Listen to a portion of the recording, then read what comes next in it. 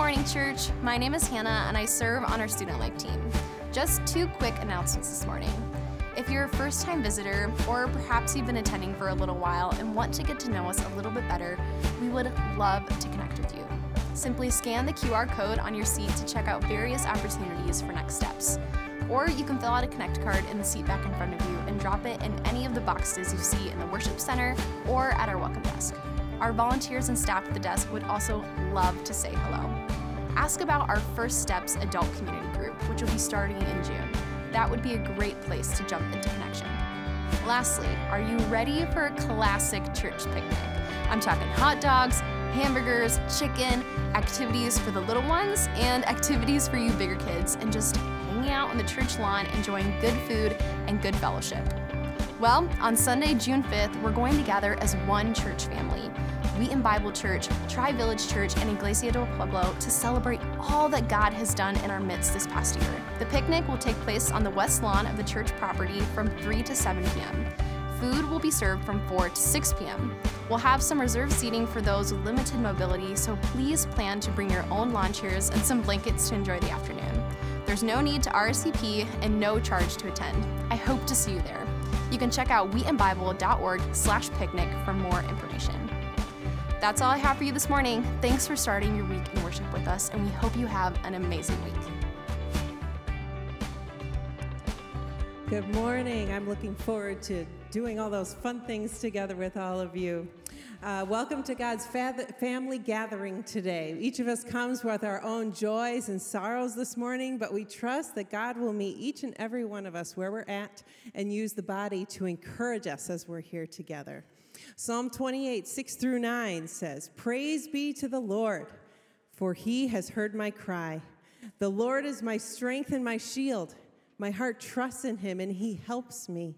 My heart leaps for joy, and with my song I praise him. The Lord is the strength of his people, a fortress of salvation for his anointed one.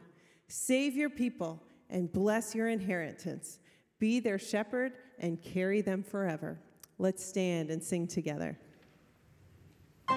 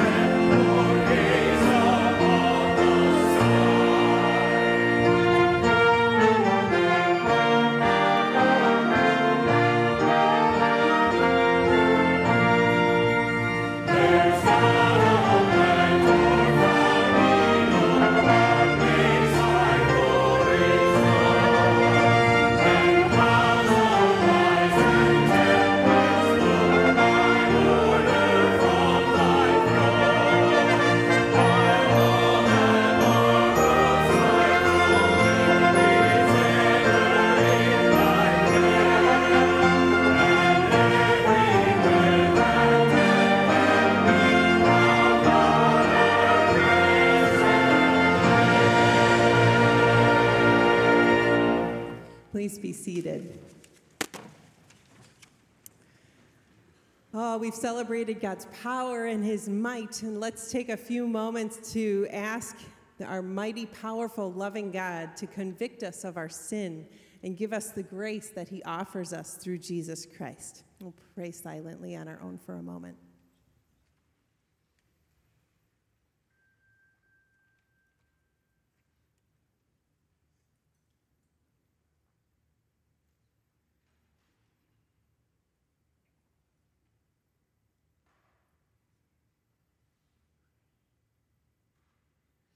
God, we praise you that you assure us of the forgiveness that comes from Jesus. Psalm 32 states, "Blessed is the one whose transgressions are forgiven, whose sins are covered. Blessed is the one whose sin the Lord does not count against them, and in whose spirit is no deceit. Therefore, let all the faithful pray to you while you may be found. Surely the rising of the mighty waters will not reach them. God, you are my hiding place. You will protect me from trouble and surround me with songs of deliverance." Amen.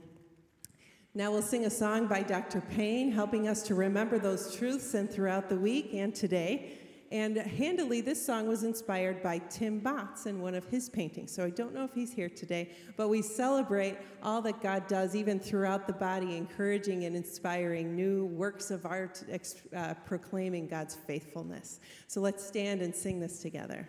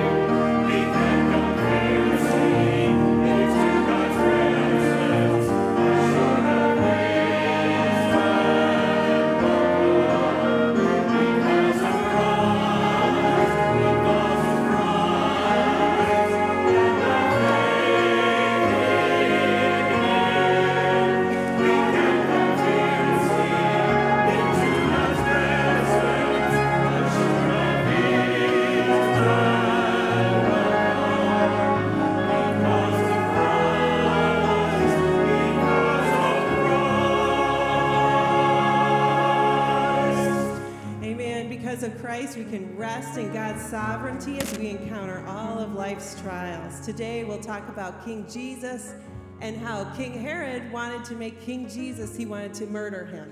And so many things that against this world we have, and we can rest in the fact that God is the ruler of this world yet.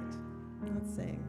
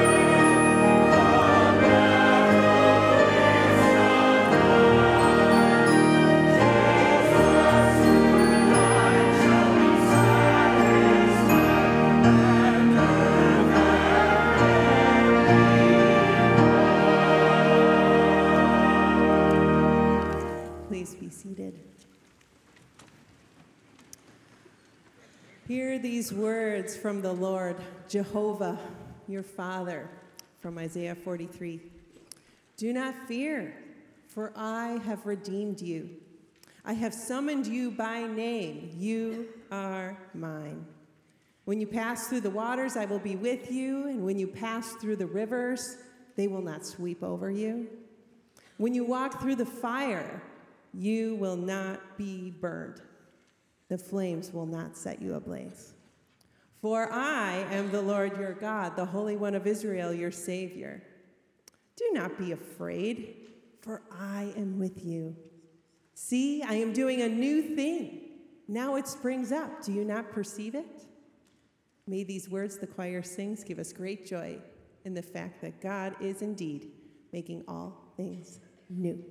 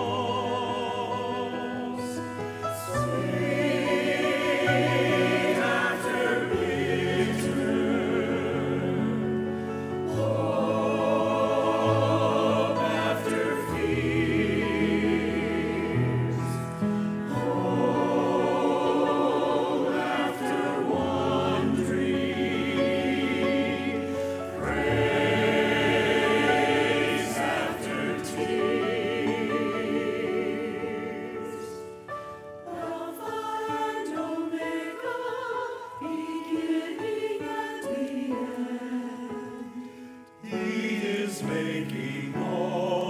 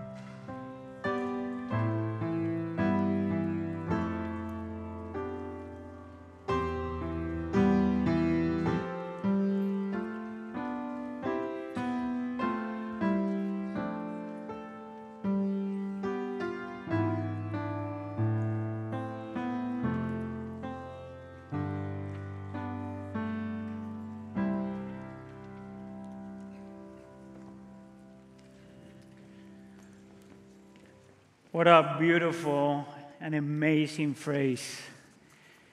He is making all things new. You know, most of my theology has been based on that, you know.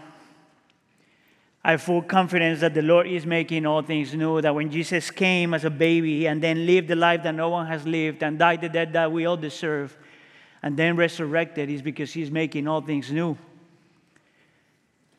Suffering one day will be no more. Struggling one day will be no more. Tears one day will be no more. Pain one day will be no more. And we are experiencing right now our Lord and Savior Jesus Christ making all things new. And one day we're going to get to see that and embrace that. Isn't that beautiful? How about if we give glory to God for that?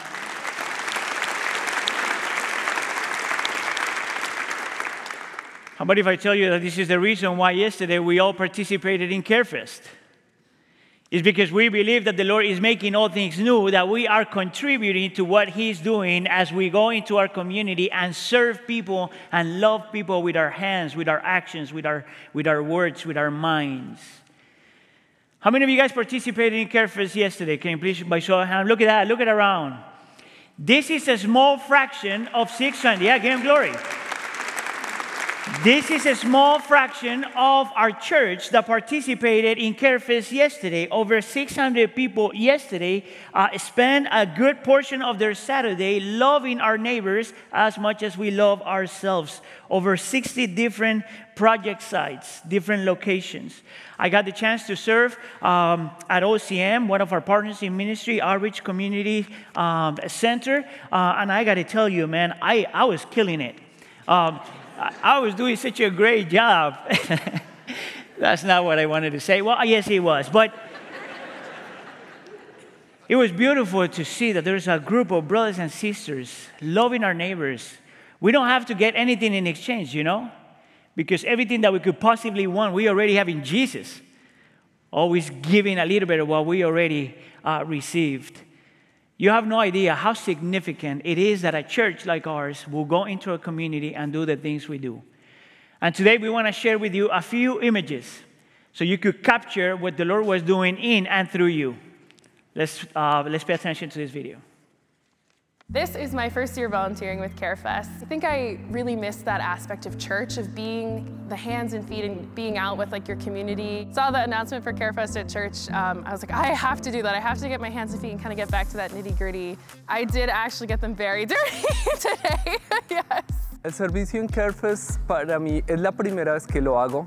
Me parece maravilloso porque es una oportunidad de mostrarle a la comunidad que la iglesia está comprometida con ellos. It's my first CareFest. We're at Oak Hill Elementary, and I'm super excited to be here because I was actually a student at Oak Hill about 20 years ago. It's just really awesome to be able to, give back to my community. This is our first time. My husband and I are visitors. Today we are demolishing a fence, an interior fence that was kind of a mess, and taking down a shed that looks like it's got some critters that have lived in it more than people using it. It needs a little bit of love. Yeah, it's a great way to get involved and like our worship time this morning said, be the hands and feet of Christ. As a church, we truly are seeking out people and wanting to help them and not asking anything in return. Estamos tratando de transmitir la bendición de Dios a través del servicio. Jesús dijo en el Evangelio que Él no vino para ser servido, sino para servir, y así rescató la vida de muchos. Nosotros estamos sirviendo como iglesia para también transmitir esa bendición y transmitir el Evangelio. We're with the veterans of foreign wars of VFW. These guys here have done amazing things for this country, so this is the least we can do for them to kind of beautify these grounds, especially through a Christian organization like Wheaton Bible Church. We're at Oak Hill Elementary School here. We've repainted a couple hopscotches. We're painting words of encouragement, affirmation, and we're adding some new plants and flowers for landscaping within the front of the school.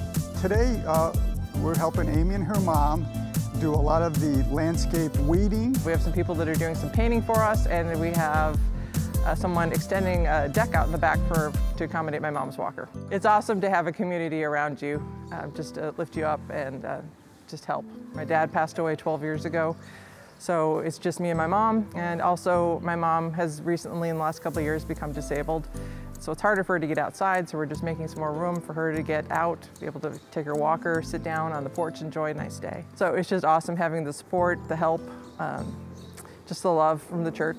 To see young children out here just planting flowers, doing different things is touching. What my dad would say, he passed years ago, but he would have a tear in his eye seeing this because we're doing something for them.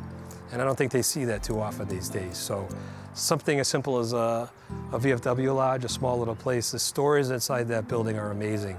So for them to look out the window and see people doing something for them is real special. When kids walk here on Monday morning and see that their blacktop has been painted, new flowers have been planted, you know, they get a sense of pride like, wow, this is my school and somebody actually came out and did this for us.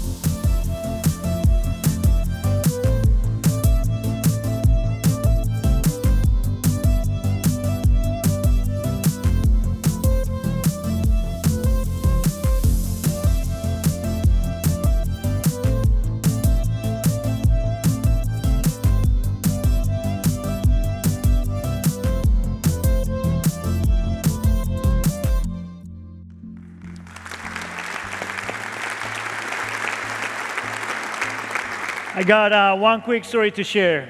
Right after CareFest, our student ministries decided to put this picnic together for the students and their families. And as they're gathering there and having fun, someone mentioned that one of our sites didn't get done because there was no volunteers for them. So a group of our students decided that after the picnic, they will gather and go to that site and finish that project. This is just to show you how the Lord puts these things in our hearts and makes us useful for His glory and His kingdom. So I want to thank you. I want to thank all of you, those of you that decided to step up because you could. I want to thank you for your commitment to the church and your love for your neighbor. I'm going to invite you to continue to pray for connections with our community, because at the end of the day, we don't want just to serve our community. We want our community to come to know the saving knowledge of Jesus Christ. And we pray for divine appointments, and we pray for opportunities for us to get to know people in our community and not only serve them physically, but we serve them with the gospel. Amen? So once again, thank you, and we give all glory to God. Now, all of this is to say that what we do as a church matters. Amen? And that things like this in our community matter. Amen? And that's why money matters. And that's why generosity matters. Because this is one of the things that the Lord allows us to do because of the generosity of the church. And one of the things that we want to do as a church, at least once a quarter, is to give you an update from the platform on where we are financially. So even though we just celebrated, let me bring a little bit of you could say, sad news, but not so we could be sad, so we could pray and give. Amen? So for the last quarter, which is ended in April, we are about $500,000 below our budget, meaning that as we step into this second quarter, we are not in a very healthy financial position. Now, I am the type that trusts the Lord as much as I could in everything I can. So I'm not super worried about this yet, because the Lord has always provided. But I'm not saying that so you are off the hook. Because if this is your church, you are committed to this church both in prayer and financially. Amen? If this is the place where the Lord brought you, if this is the place where the Lord feeds your soul and when your family is growing, I think that we all have before the Lord a commitment, a financial commitment to that church. So I'm inviting you to please pray, and I'm inviting you to please give. We don't want to finish our year the same way we finished. I mean, we finished really well, but we don't want to struggle the way we struggled last year. So I want to invite you to please join us by praying and by giving. I want to thank all of you. There's a ton of us that are super committed financially to the church, and I'm so thankful for you.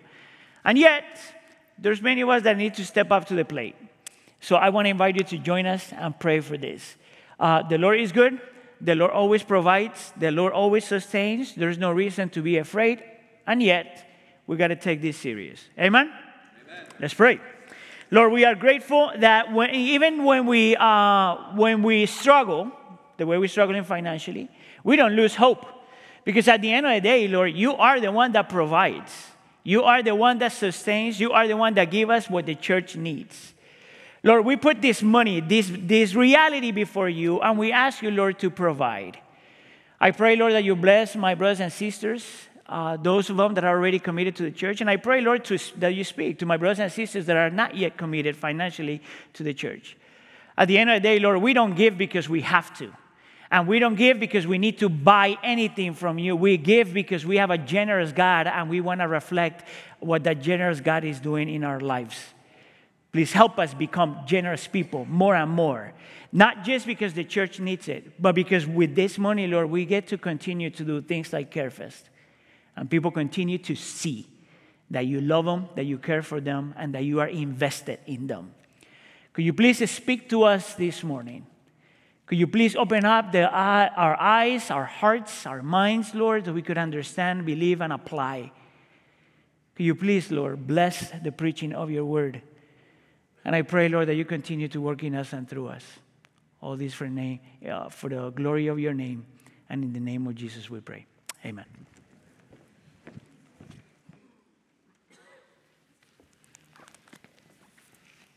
Would you please stand for the reading of God's word? We're going to be reading from Matthew 2:13 through 23. You can find this on page 14 in the journals, or you can read along on the screens above. When they had gone, an angel of the Lord appeared to Joseph in a dream. "Get up," he said. "Take the child and his mother and escape to Egypt. Stay there until I tell you, for Herod is going to search for the child to kill him." So he got up and took the child and his mother during the night and left for Egypt, and where he stayed until the death of Herod. And so was fulfilled what the Lord had said through the prophet, "Out of Egypt I called my son." When Herod realized that he had been outwitted by the Magi, he was furious, and he gave orders to kill all the boys in Bethlehem and its vicinity who were 2 years old and under, in accordance with the time he had learned from the Magi. Then what was said through the prophet Jeremiah was fulfilled. "A voice is heard in Ramah, weeping and great mourning, Rachel weeping for her children and refusing to be comforted because they are no more."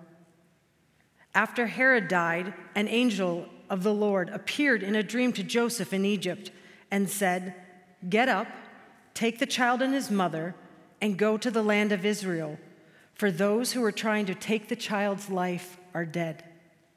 So he got up, took the child and his mother, and went to the land of Israel. But when he heard Archelaus was reigning in Judea in place of his father Herod, he was afraid to go there.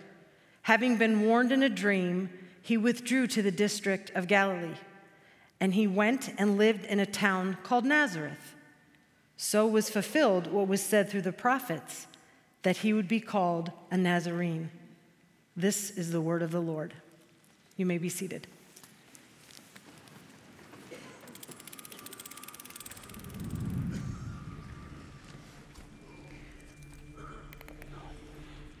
All right, good morning, familia. For those of you who don't know me, my name is Hannibal, and I want to welcome you all. As always, I want to welcome those of you that are here worshiping with us in person, and I also want to welcome those of you that are worshiping with us online.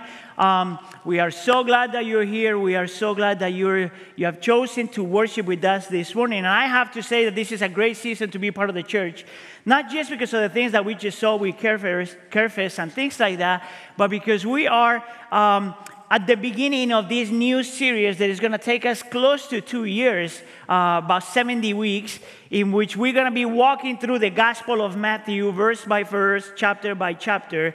And we have called this series The King and His Kingdom.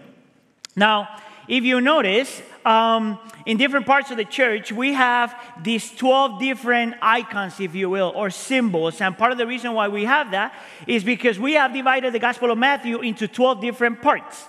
We are currently doing part 1, and this is week 3 of part 1, in which we are basically getting an introduction into who Jesus is.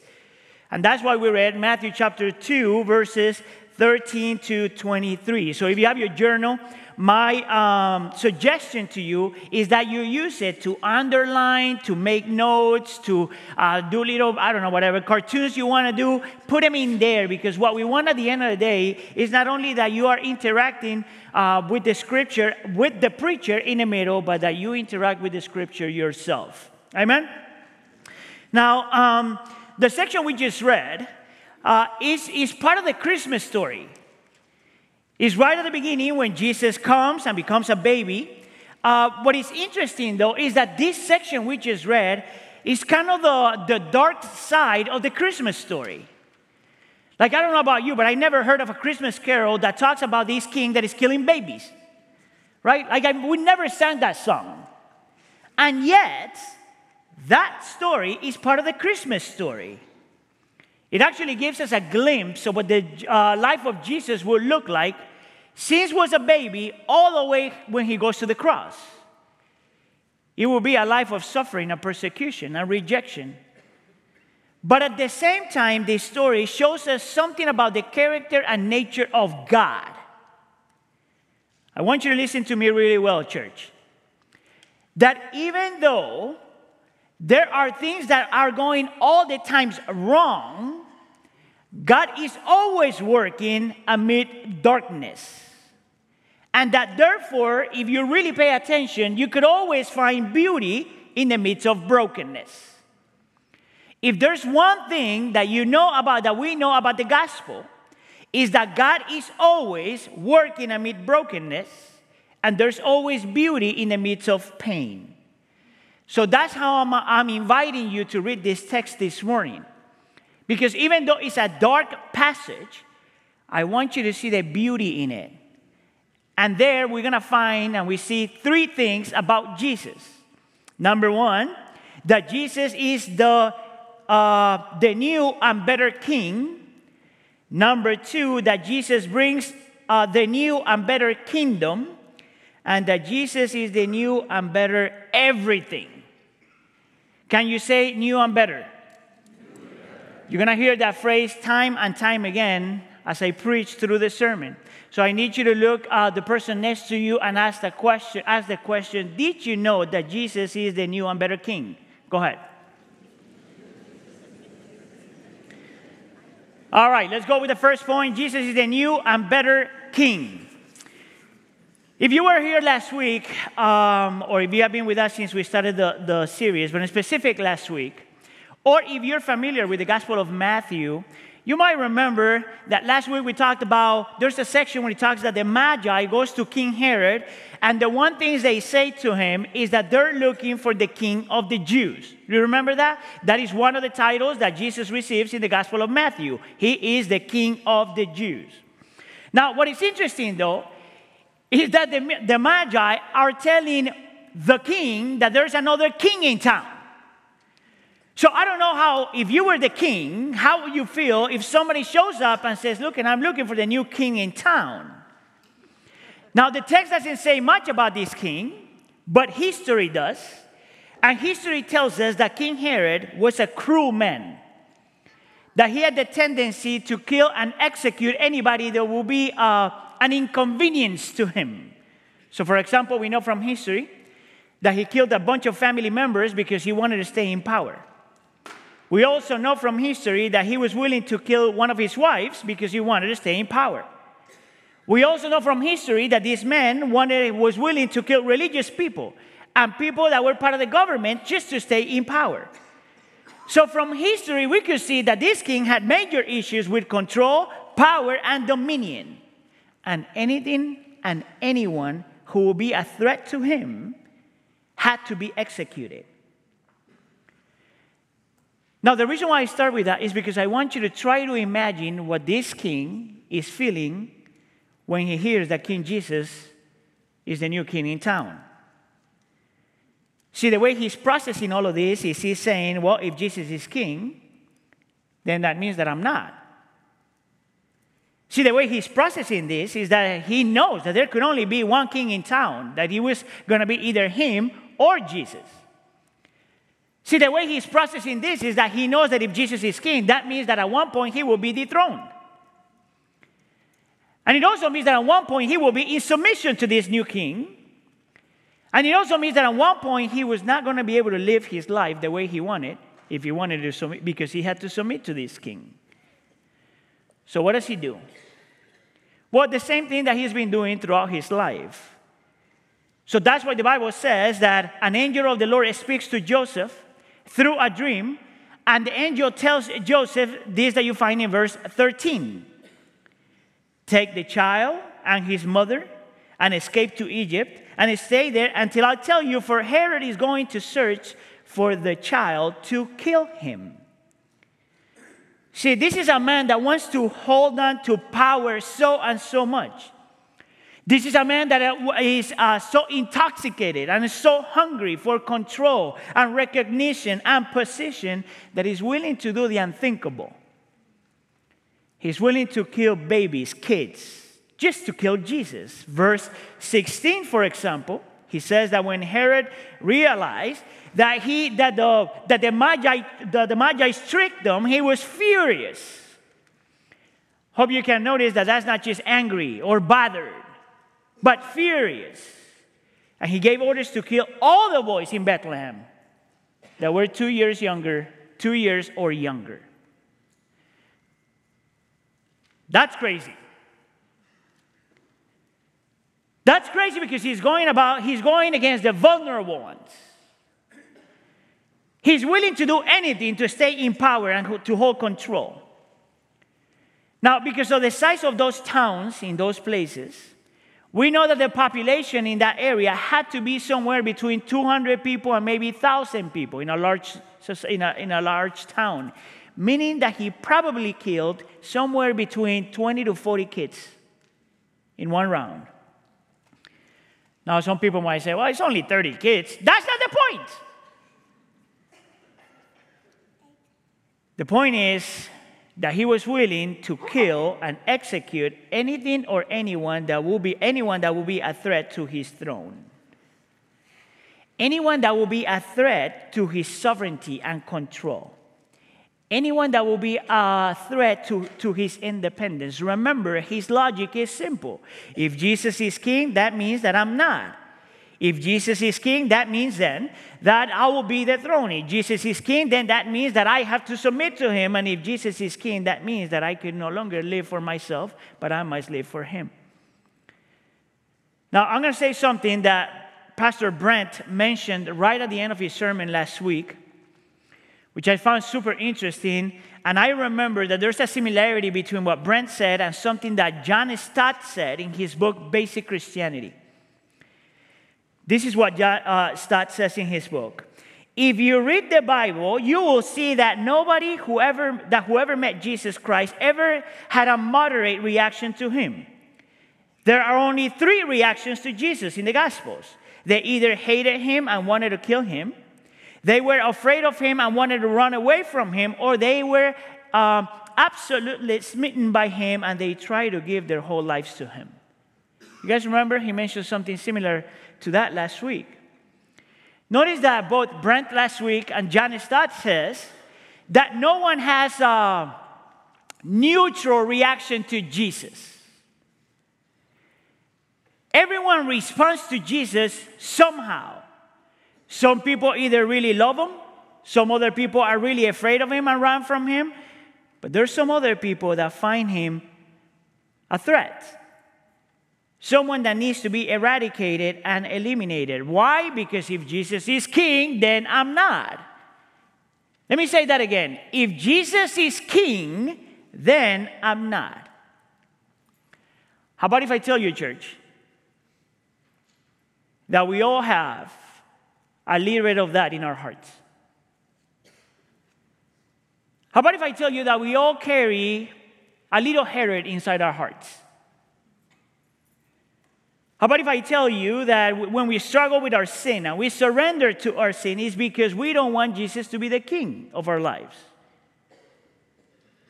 How about if I tell you that when we struggle and when we sin, it's because we feel, which is completely wrong, but we feel that Jesus is out of his jurisdiction.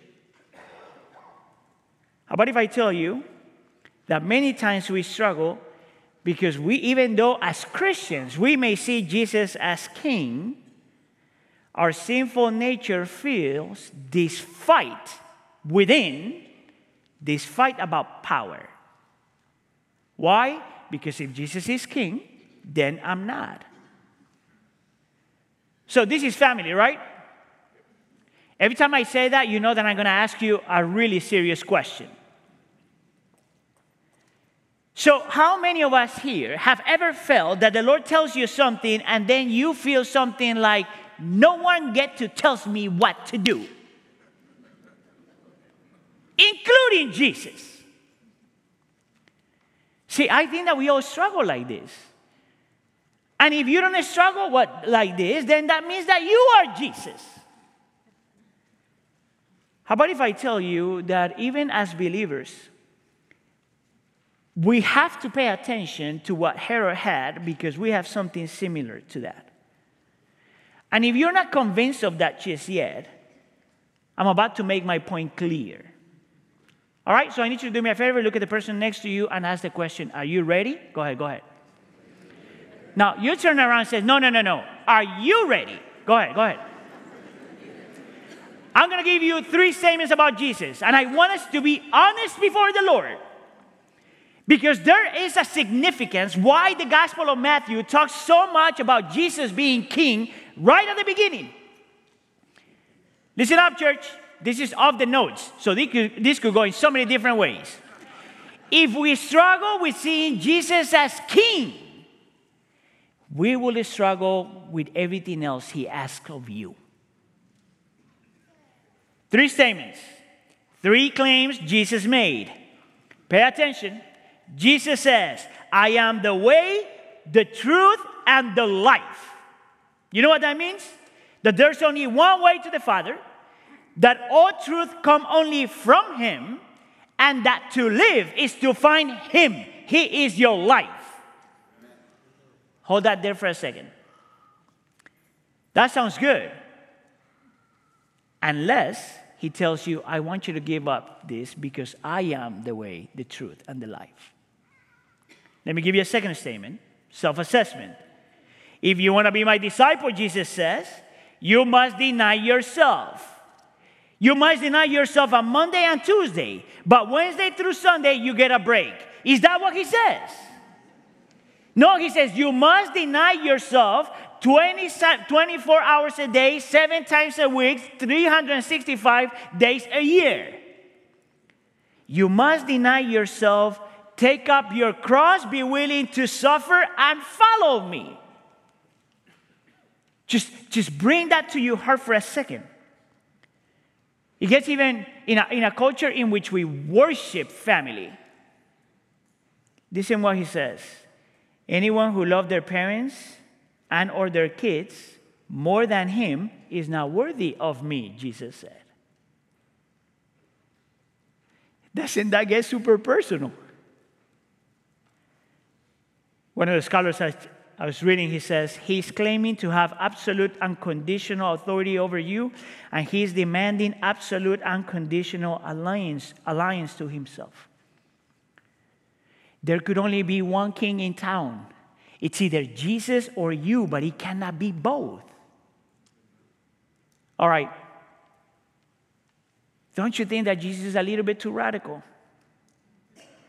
I mean, Jesus, I know that you want me to deny myself and be surrendered to you, but like really in everything? See, I don't know if you remember what Simeon says in Luke chapter 2 when he saw Jesus. He says, chapter 2, verse 34. He says, Simeon blessed Mary, and Jesus said to Mary, his mother, this child is destined to cause the falling and rising of many in Israel, so the thoughts of many hearts will be revealed. You know what that means? That Jesus comes as a king, and by nature you're going to fight with the concept within, and that you only have two options. You either surrender to him as a king, or he cannot be your king at all. That's radical. Once again, right from the beginning, the Gospel of Matthew tells you, if you can see Jesus like that, you don't have Jesus. That's how radical that call is. And that's why I think, for example, for modern people, modern Christians, it's so hard to embrace Jesus sometimes. See, we live in a culture that Charles Taylor calls in his book, The Secular Age, he calls it the age of the era of the expressive individualism, the age of authenticity. You know what that means? He makes a whole study out of this. And he says that our understanding of who we are comes from the romanticism of the 18th century, in which what matters most is what you think of yourself and what you feel about yourself.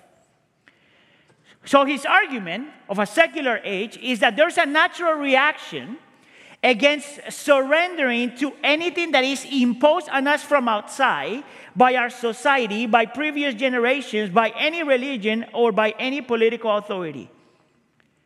Meaning that by nature, the secular society, without Jesus, cannot understand the concept that there's only one king in town.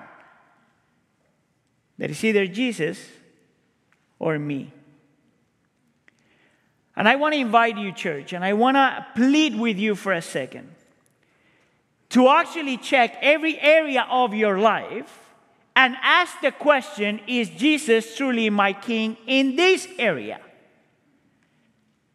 Because my personal conviction, at least in my journey with the Lord, and what I see with saints that have loved, that live for the Lord, is that if they don't understand that Jesus is king over every sphere in our lives, when Jesus asks you to do something radical for him, you won't be able to do it. Faithful in the little things, you will be faithful in big things. And faithful in the little things, you will not be able to be faithful in the big things.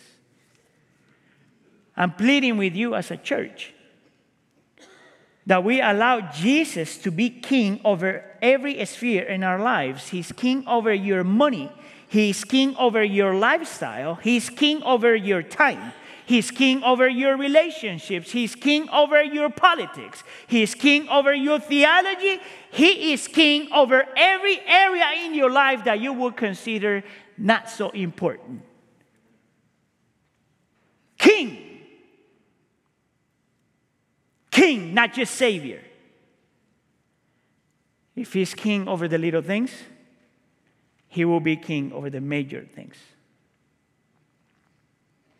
If that's not the case, if that's not your case, if that's not my case, when I have to make major decisions, the more our world gets more and more secular, the more this needs to be a reality for you and for me. Because if that's not the case, let me tell you what the king is going to be. If it's not King Jesus, then my opinions will be king. My feelings will be king. My desires will be king. My dreams will be king. Whatever I want will be king, but not King Jesus.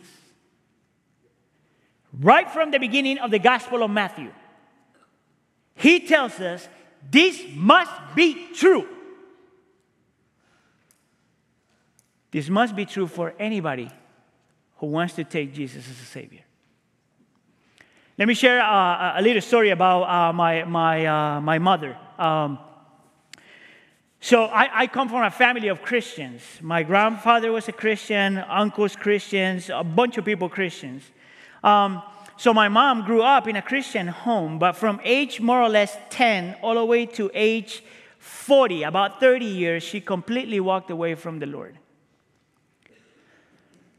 Around age 40-something, she gets this spiritual awakening.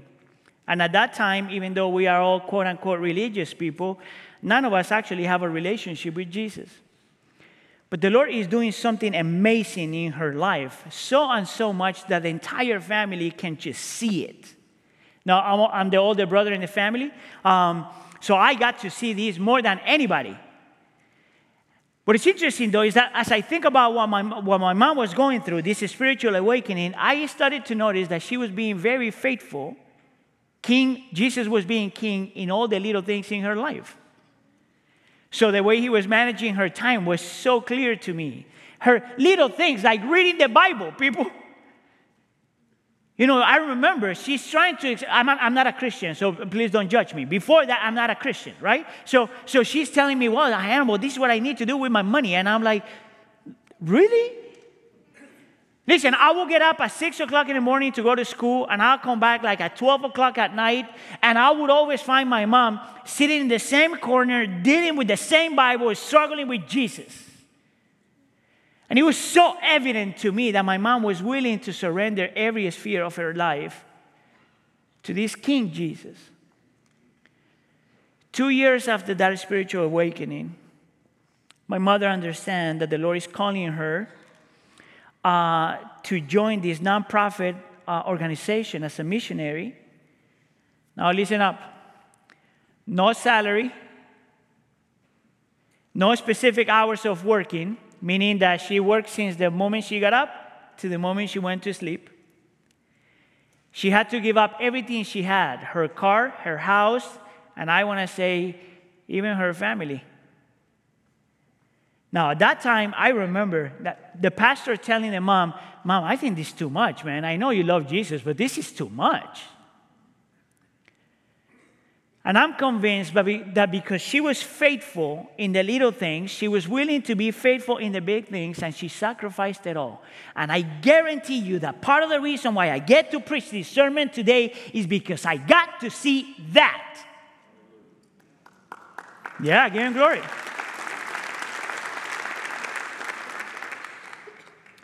Jesus is calling you and calling me to see him, embrace him, accept him, and surrender to him as king.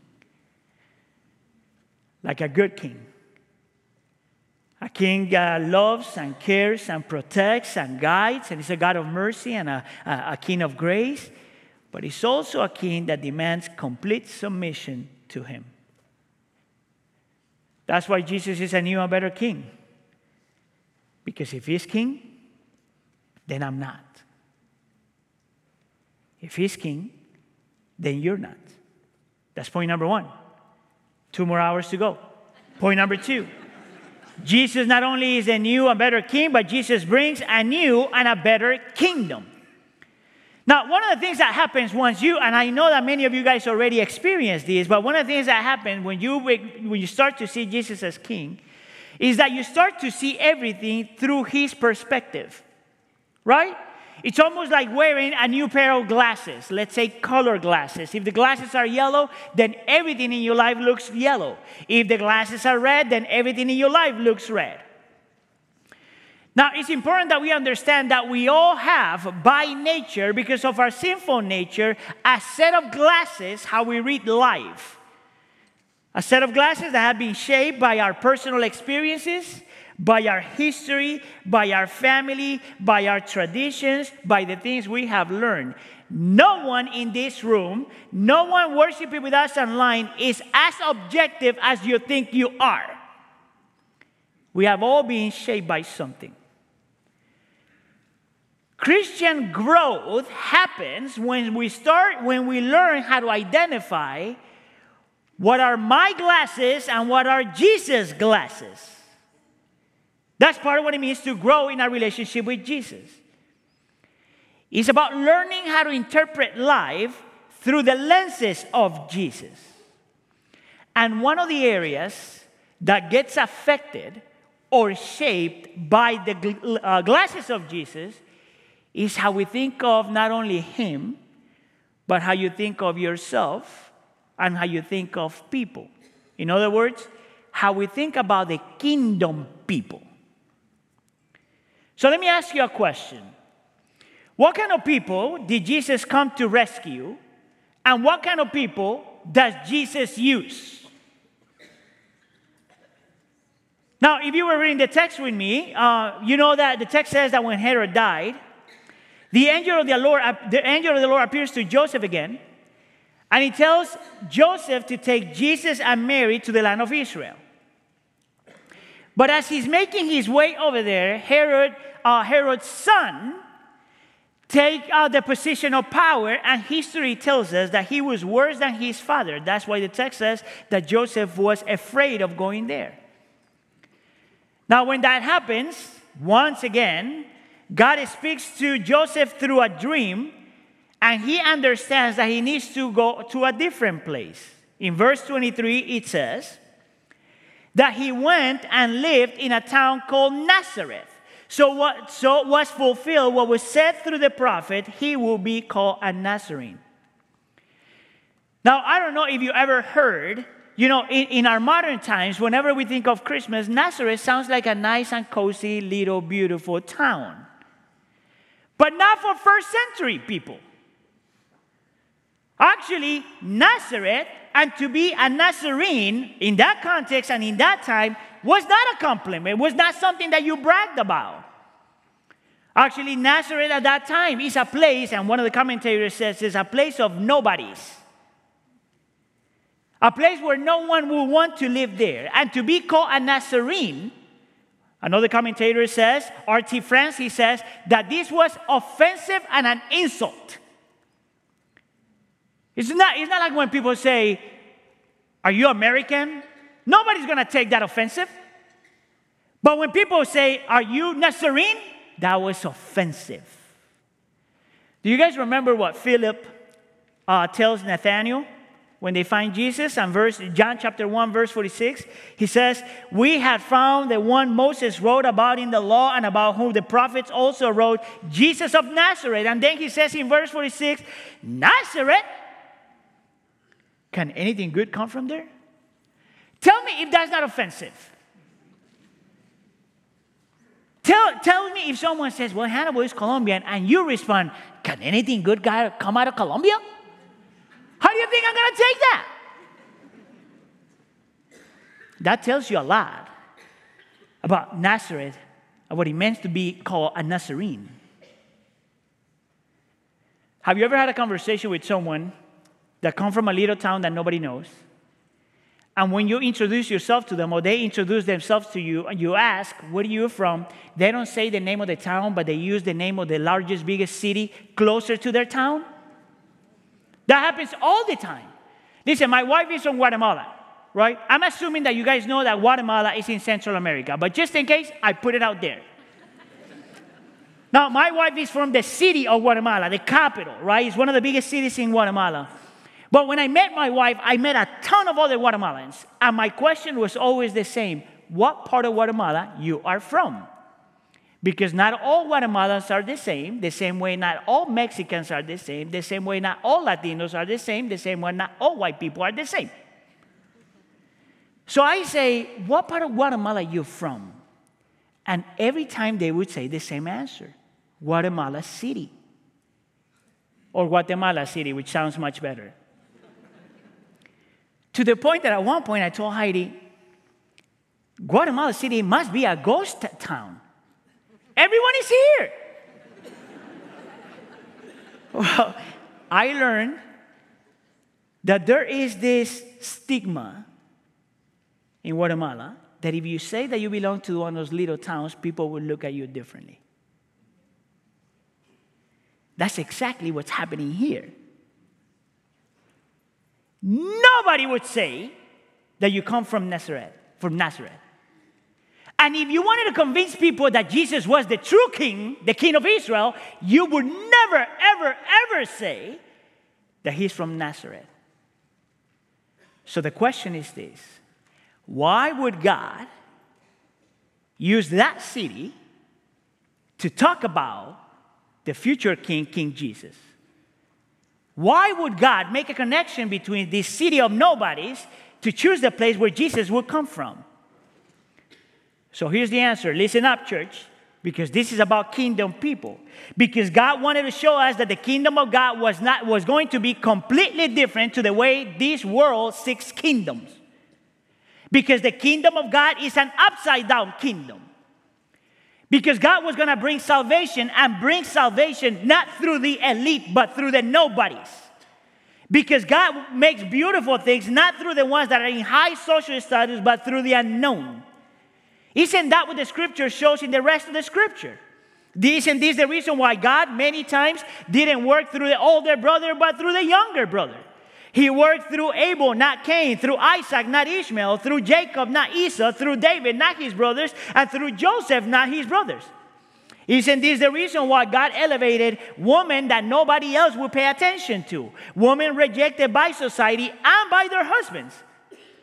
Isn't this the reason why he chose Sarah, not Hagar? Leah, not Rachel? Isn't this the reason why he chose Rebecca, Hannah, and Elizabeth? All rejected by society, many of them because they didn't have a kid. Isn't this the reason why he chose the Israelites? Listen, when you are frustrated with yourself because you continue to struggle with many things, don't lose hope. You know how is it that you don't lose hope? Just read the Old Testament, pay attention to the Israelites, and you will see that they were unfaithful, dysfunctional, rebellious, and stubborn. And you finish reading that and you say, man, I'm not that bad. Isn't this the Israelites? Isn't this the group of people where Jesus comes from? Isn't this the reason why 1 Corinthians chapter 1 says, brothers and sisters, think of what you were when you were called. Not many of you were called wise by human standards. Not many were influential. Not many of you were of noble birth. But God chose the foolish things of the world to shame the wise. God chose the weak things of the world to shame the strong. God chose the lowly things of this world and the despised things that are to nullify the things that are, so that no one may boast. See, the kingdom of God is an upside down kingdom. So if you are here and you are broken, needy, and flawed, that's great news, church. You qualify. If you think that you have it all together, you won't make it. Upside down kingdom. Only the ones that know that we are weak can be used by God, because then we know that He has to work in us and He has to work through us. But not us, Him. And if that is true, church, then that also means that as a church, as a practical application, we cannot allow any kind of partiality in our midst. We don't value people because of their accomplishments, because of what they have or don't have. We treat people with honor and respect because they have been created in the image of God and because our God is not a God of partiality. See, that's why Jesus is the new and better King, and this is why Jesus brings a new and better kingdom. Can you see the connection between the first point and the second point? See, if you are worried about you being your king, then you will worry about being recognized and admired and respected and honored and valued and elevated. But if you remember that Jesus is king and that king pays attention to someone like you, that's your identity, that's your power, that's enough. Not only Jesus brings this new and better king, and not only he brings this new and better kingdom, but Jesus is this new and better everything. Now, I told you that you were going to hear that phrase time and time again. And the reason why I chose that phrase is because I think that that's how the entire Bible talks about Jesus. Did you notice the word fulfilled 3 times in the text? So, for example, in verse 15, it says that Jesus was taken out of Egypt, and so was fulfilled what the Lord had said to the prophet, out of Egypt I called my son. And then in verse 17, Matthew compares the coming of Jesus to something that Jeremiah had said when Rachel has lost her children. Verse 17, then what was said through the prophet Jeremiah was fulfilled. And then at the end of Matthew, Jesus says that Jesus and the family went and lived in the town of Nazareth, so was fulfilled what was said through the prophets, plural. Now, Patrick Schreiner, which is a scholar, says that the word fulfilled there can be translated as completes, fills up, or satisfies the story that began in Genesis. You know what that means?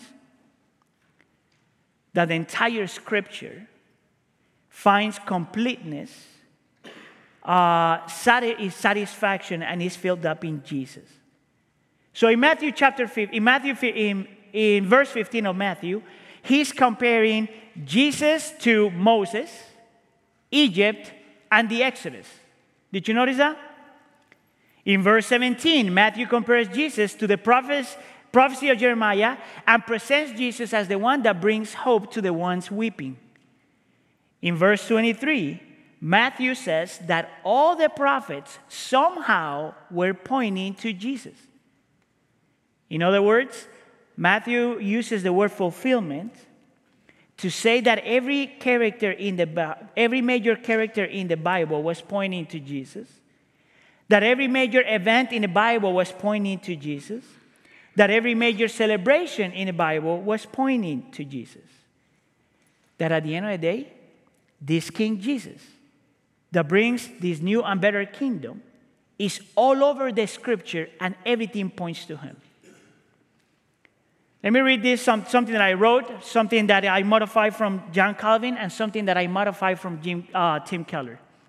From this passage alone, it says that Jesus is the better Moses who escaped Egypt. He is the new and better David, the king of the true King of Kings. He is the new and better Israel, who was also called God's son. That was the name in the Old Testament for the Israelites. Jesus is the new and better Exodus, who delivered people from slavery. Jesus is the new and better hope, who comes to bring hope to the weeping. John Calvin, in around the 1500s, he says something similar. I'm going to use some of the stuff he says, and I'm making an adaptation of it.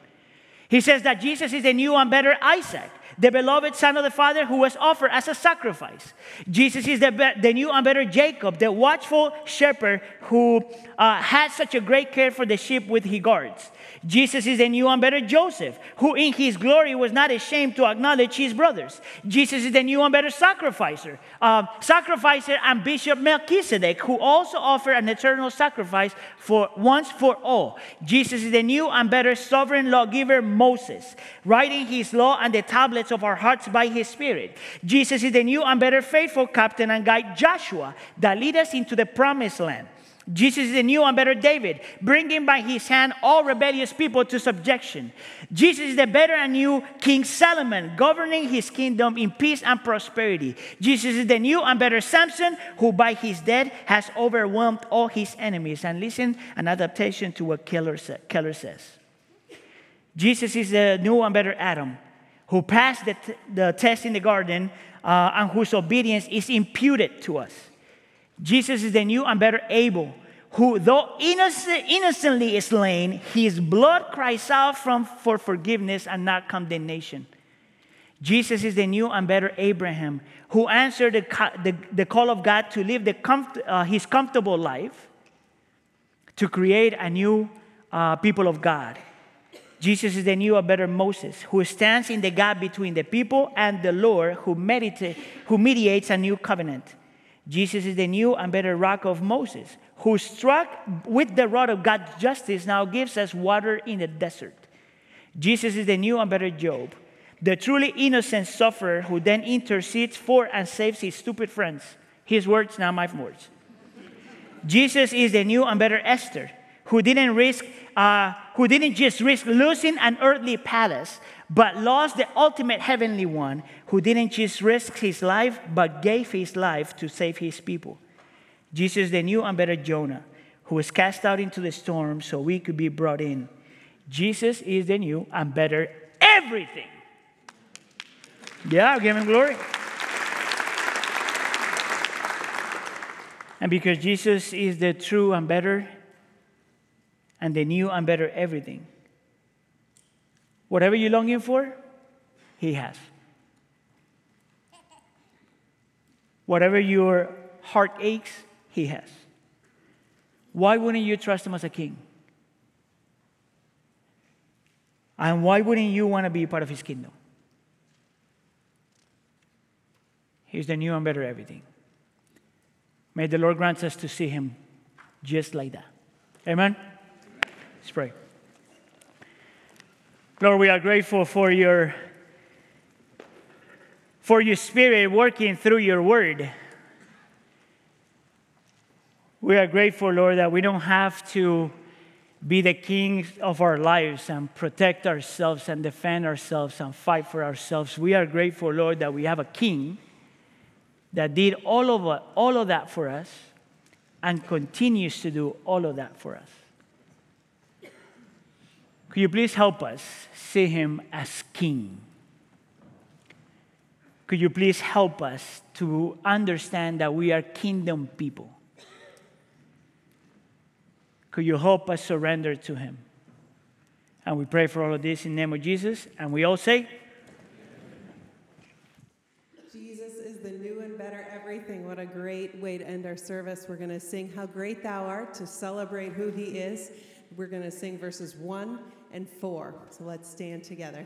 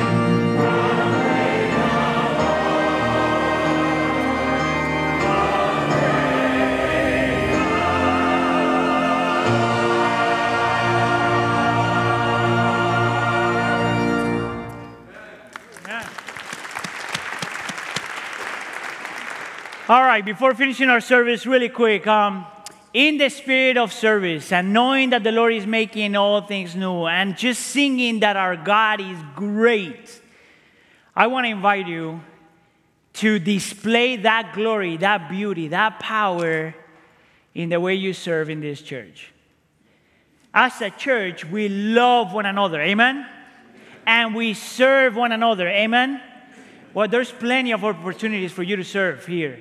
So I'm inviting you to join us if I want to say if you have time, but just make time.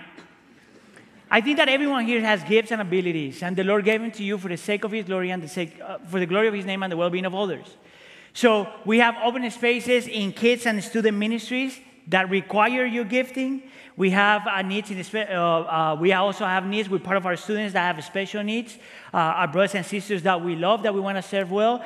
Your gifts are required there. We have needs in a production team. all the tech, sound, all of these things. Your gifts are required there. We need your gifts with the ushers and the greeters, with the gifts of hospitality and your kindness and your gentleness and your charisma.